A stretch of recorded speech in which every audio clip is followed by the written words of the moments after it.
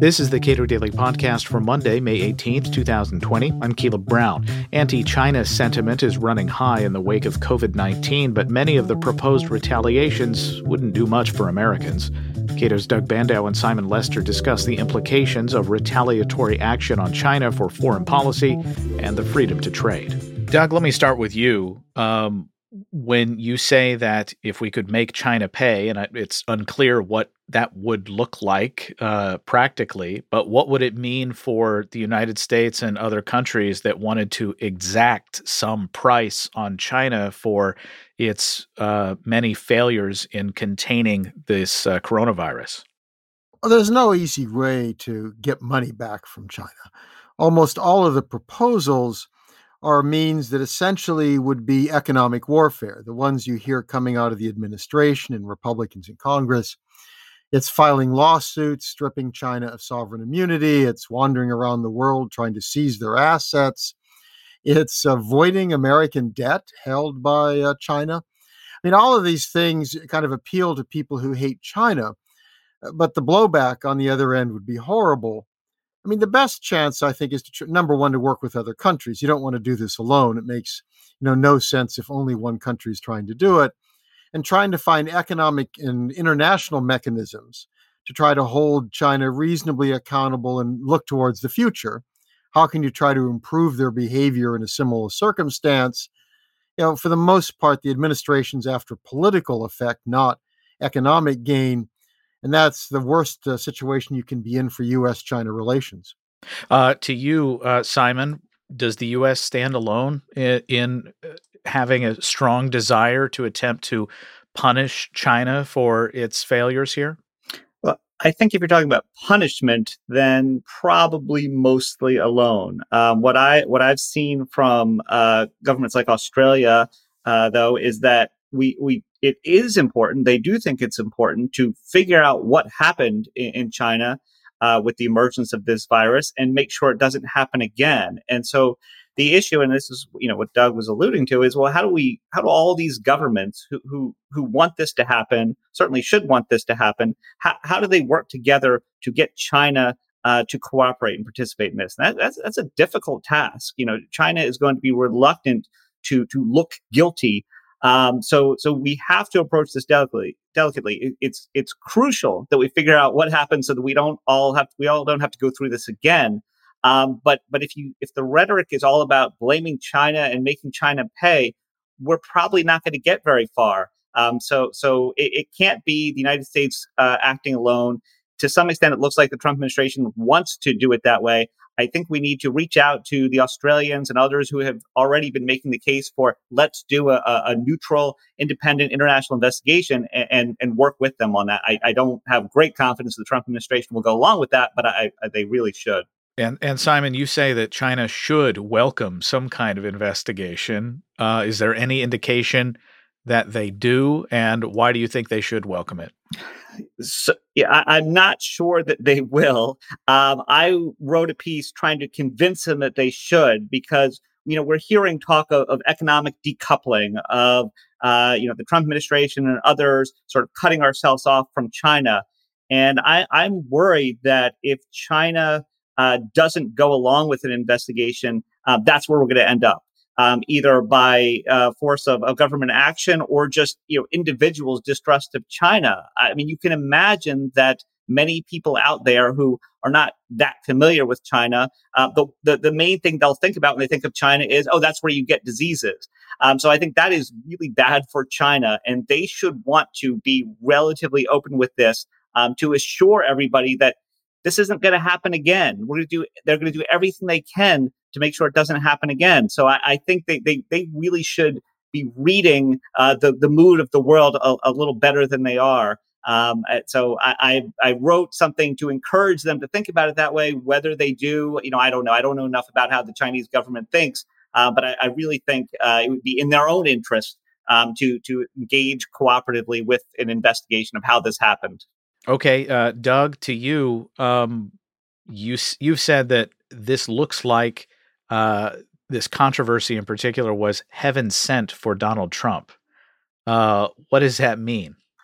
Well, he's in serious trouble for reelection. His major claim for reelection, which I think put him in a pretty good position despite all of his foibles, shall we say, was an economy that seemed to be very strong, very low unemployment, even in minority communities, economic growth, new jobs.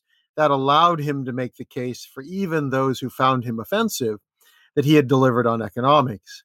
And of course, all of that's gone. And it's hard not to assess the administration's performance on dealing with the virus as being utterly blundering and disastrous. No tests available, these kinds of things that they should have been ready. They saw this developing in China and should have had some preparation. So to divert attention and to blame others, China's the perfect foil.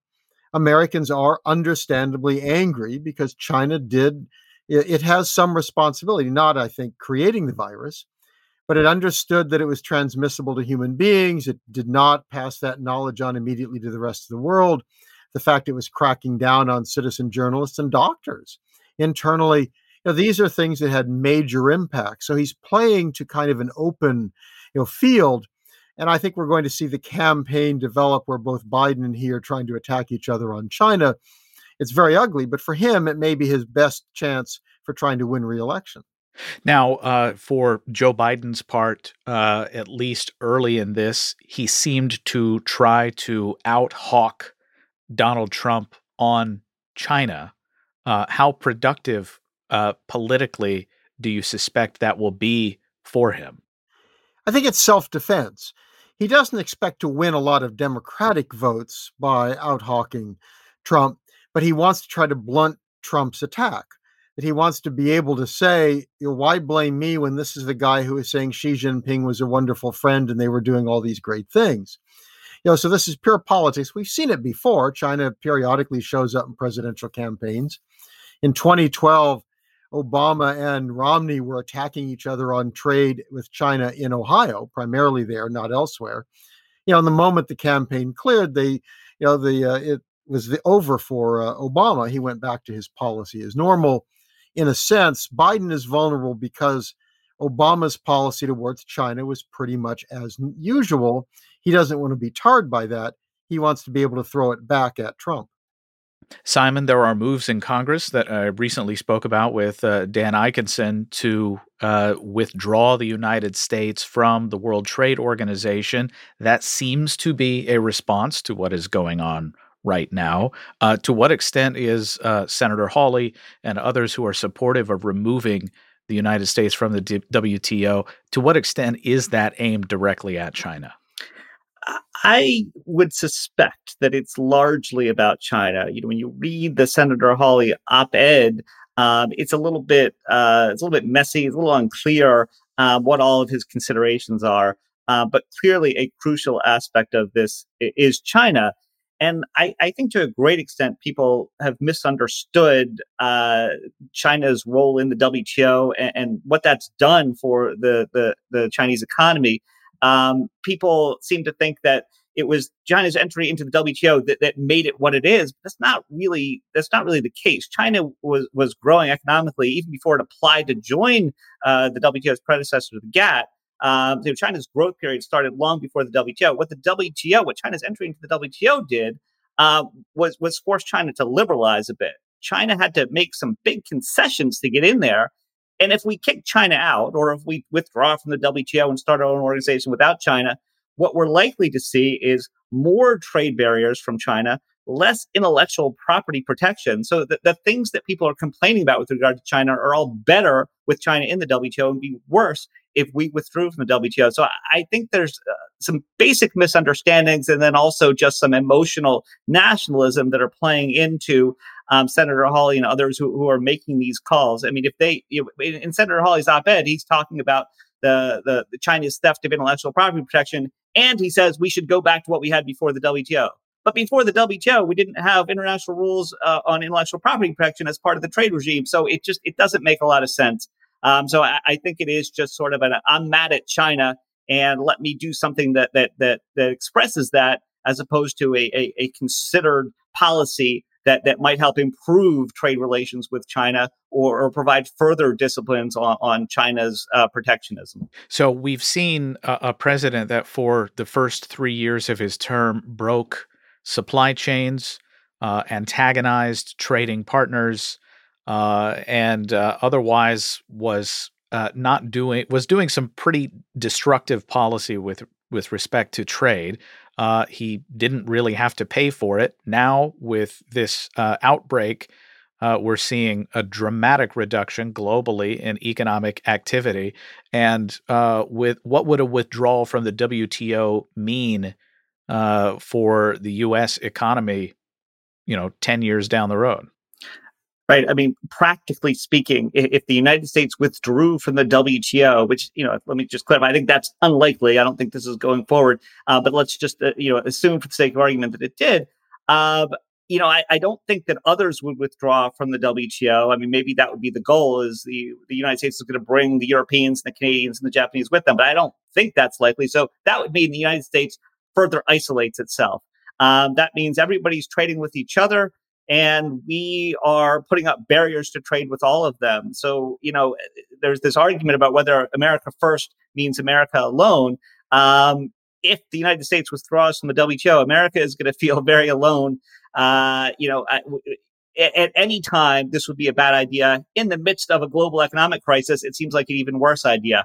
But I don't want to give this too much airplay, because I don't think this is really going to happen. But if you're going to put that on the table, this is a disaster for the U.S. economy and for ordinary average Americans of all kinds. Okay, Doug, to the extent that Joe Biden would like to strike a conciliatory tone and still appear to be someone who's taking China's role in this very seriously, what are the things that he ought to be saying, or, any challenger to the current president? Well, the focus for the Biden campaign should be that not only is, the president kind of unpleasant, to put it mildly, in the way he deals with people, but that the administration botched its handling of COVID-19. And to me, that, if I was Biden, I'd want that to be central. That if there's one thing a president of the United States and an administration should be prepared for and should be capable of dealing with, it would be a pandemic. That this administration failed at that, and therefore we need a change. I think the political answer for him, in a sense, is you attack on China and then you forget it the moment you're elected, and you privately tell the Chinese, don't worry about it. This is all politics. And we have some issues we're going to want to go over with you. But this nasty stuff really isn't going to carry forward. In fact, I wrote an article kind of suggesting that if the Chinese should take that into account, my concern is our relationship is very bad for a lot of reasons. And the danger in the campaign is driving it down in a very dangerous way, especially if you see a major effort to decouple economically. If you sever that relationship and have bad relations over human rights, security issues, other sorts of things, we could find ourselves in a fairly dangerous situation, which would be nerve-wracking not only for us, but also for friends in Asia who don't want to see a conflict between the U.S. and China. None of them, even though most of them favor the U.S. for lots of good reasons, none of them want to be in between the two, because China's right there and it's not going away. Doug Bandow is a senior fellow at the Cato Institute. Simon Lester is a trade policy analyst at the Cato Institute. Subscribe to the Cato Daily Podcast wherever you please, and follow us on Twitter @Cato Podcast.